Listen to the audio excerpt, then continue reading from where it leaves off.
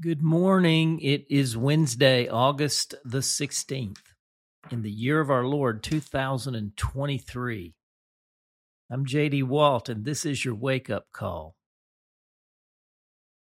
Beginning today with consecration. Our path, our pattern, consecration, transformation, demonstration. You will see this in spades throughout the whole story of Acts. But we're going to begin today. We're going to try to bring this pattern in, actually. Each day you're going to see, we're going to have a prayer of transformation after we have our Bible and commentary.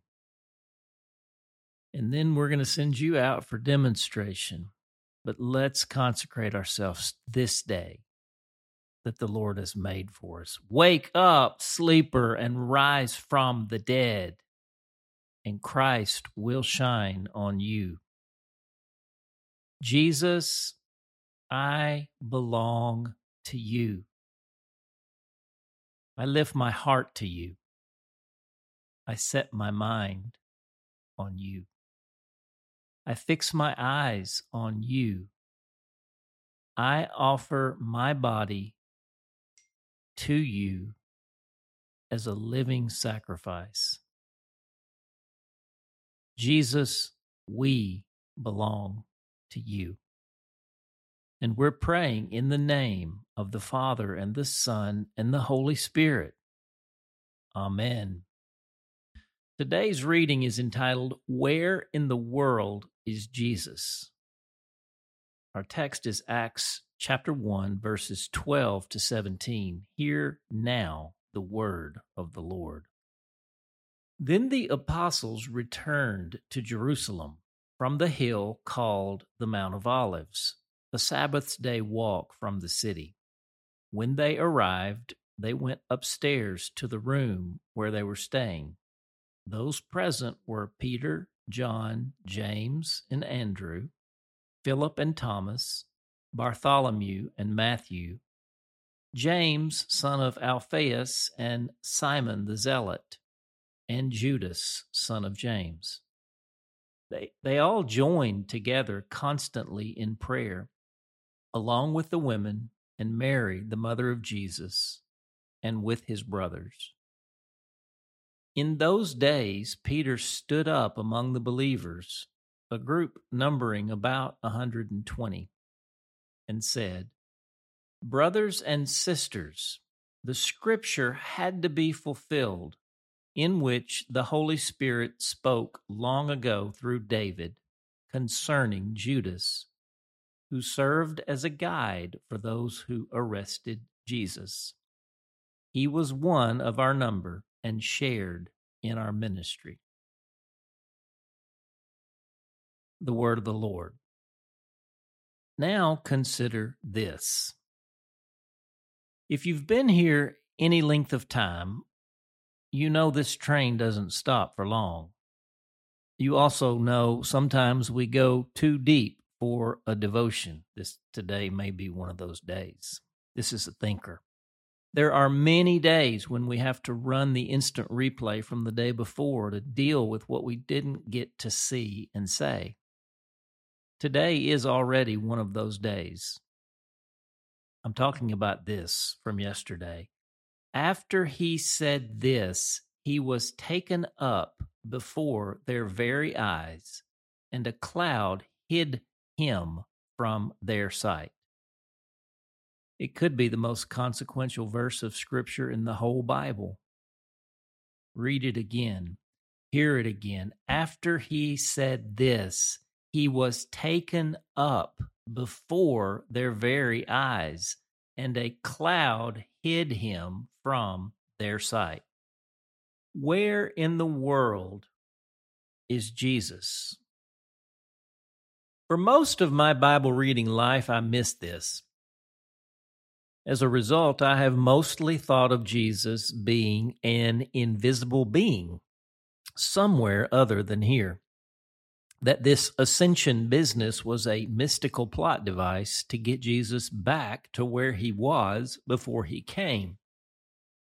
that when he disappeared into the cloud, God kind of poofed him back into an invisible presence in heaven, where he would live happily ever after with all our departed loved ones.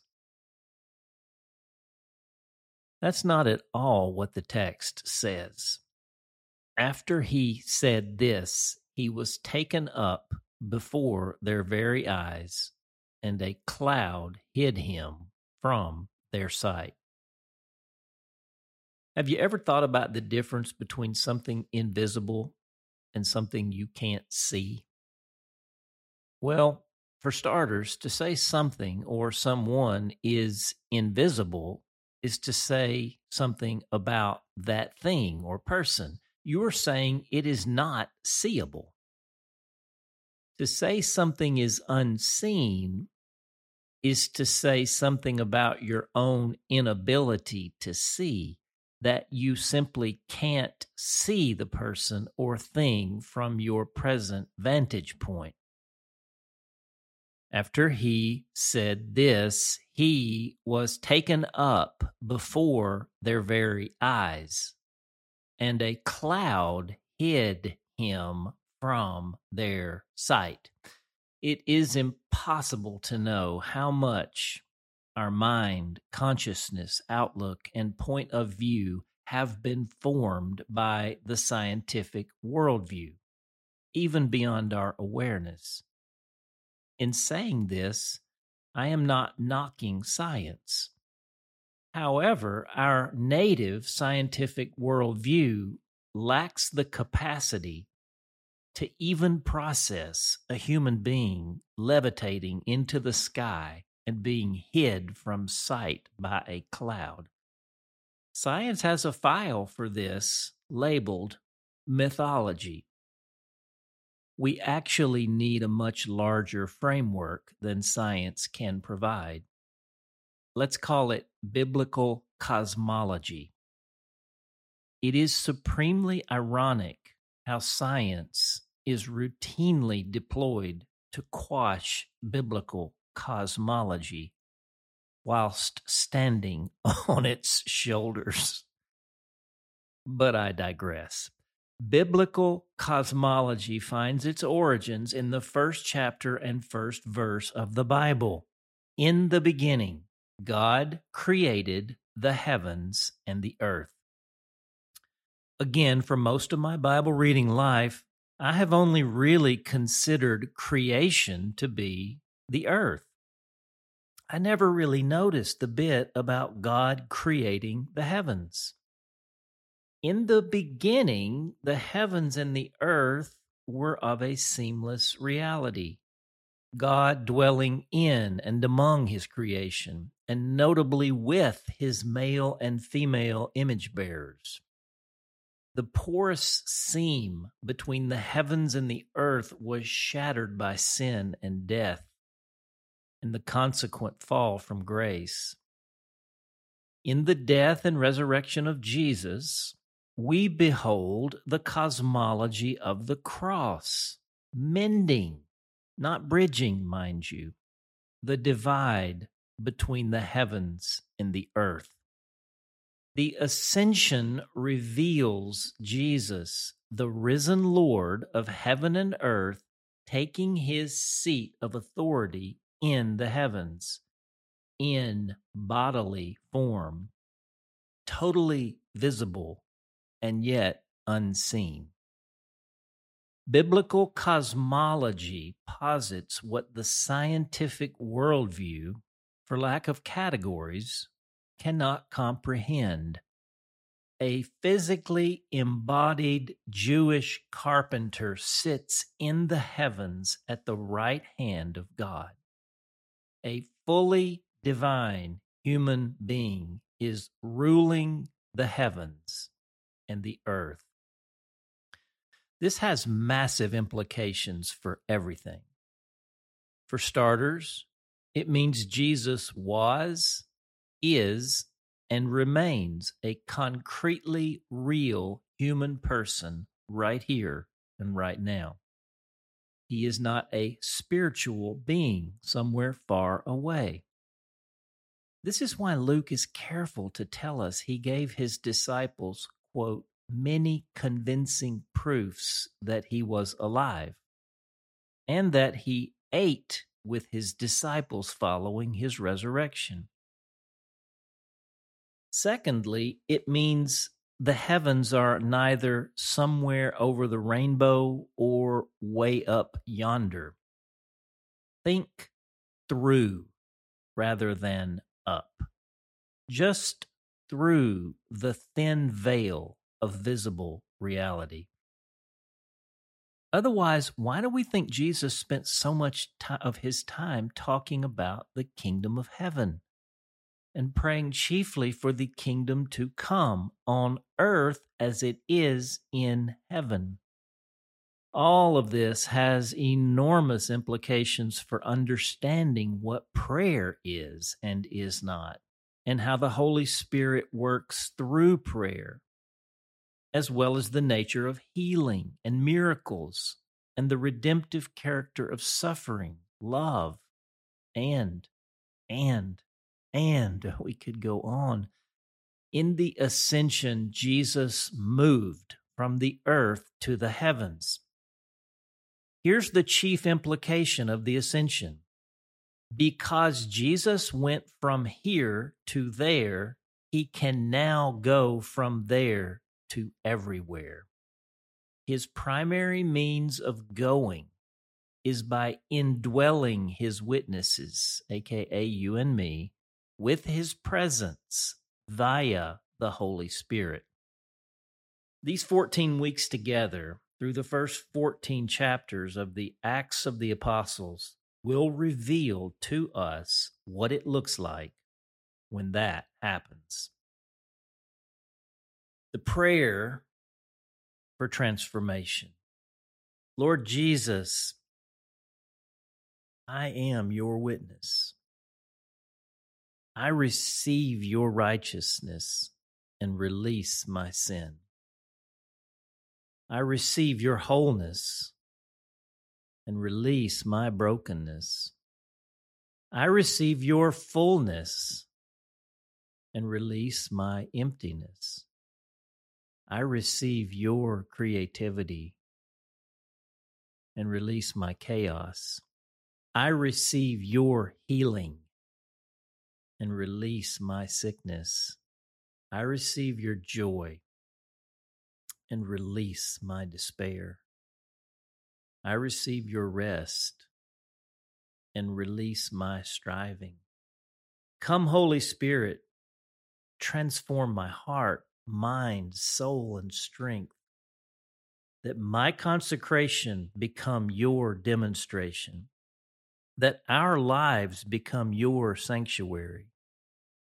For the glory of God our Father. Amen. And the question, are you grasping the need for a biblical cosmology to wrap around our scientific mentality? In our hymn today, we're going to sing a song. Well, let me say this. Many who read the wake-up call still don't know that the gold standard experience of it is the podcast version. Listen to how this father of three put it. He said, I listen to the wake-up call with my 3 children on the way to school each morning. It's like a little gathering of worship where we can all participate. My kids especially love to sing along with JD on the songs they know. He adds a lot of color to the audio version. Anyway, I think a lot of people don't even know we have the audio, and you can listen to it, of course, by clicking on the button at the top of each day's email. You can also listen to it on the Apple Podcasts app. And hey, here's what's coming. We're going to be putting this on listen-only format on YouTube, but that's the biggest ocean in the world to fish in, and I'll be sharing that with you as it comes live. Anyway, today we're going to sing a song that truly carries a biblical cosmology. And I know it's one of a lot of your favorites. How Great Thou Art. That's hymn number 32 in our seedbed hymnal, our Great Redeemer's Praise. We're going to sing all 4 verses. O Lord my God, when I in awesome wonder consider all the worlds thy hands have made, I see the stars, I hear the rolling thunder, thy power throughout the universe displayed. Then sings my soul, my Savior God, to thee, how great thou art, how great thou art. Then sings my soul, my Savior God, to thee, how great thou art, how great thou art.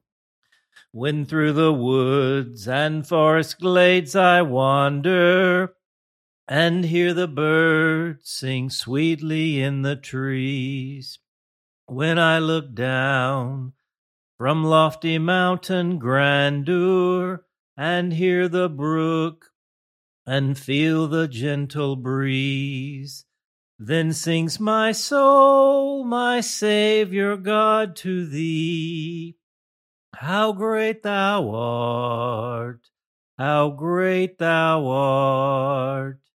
Then sings my soul, my Savior God, to thee, how great thou art, how great thou art. And when I think that God his Son not sparing sent him to die, I scarce can take it in, that on the cross, my burden gladly bearing, he bled and died to take away my sin. Then sings my soul, my Savior God, to thee, how great thou art, how great thou art. Then sings my soul, my Savior God, to thee, how great thou art, how great thou art.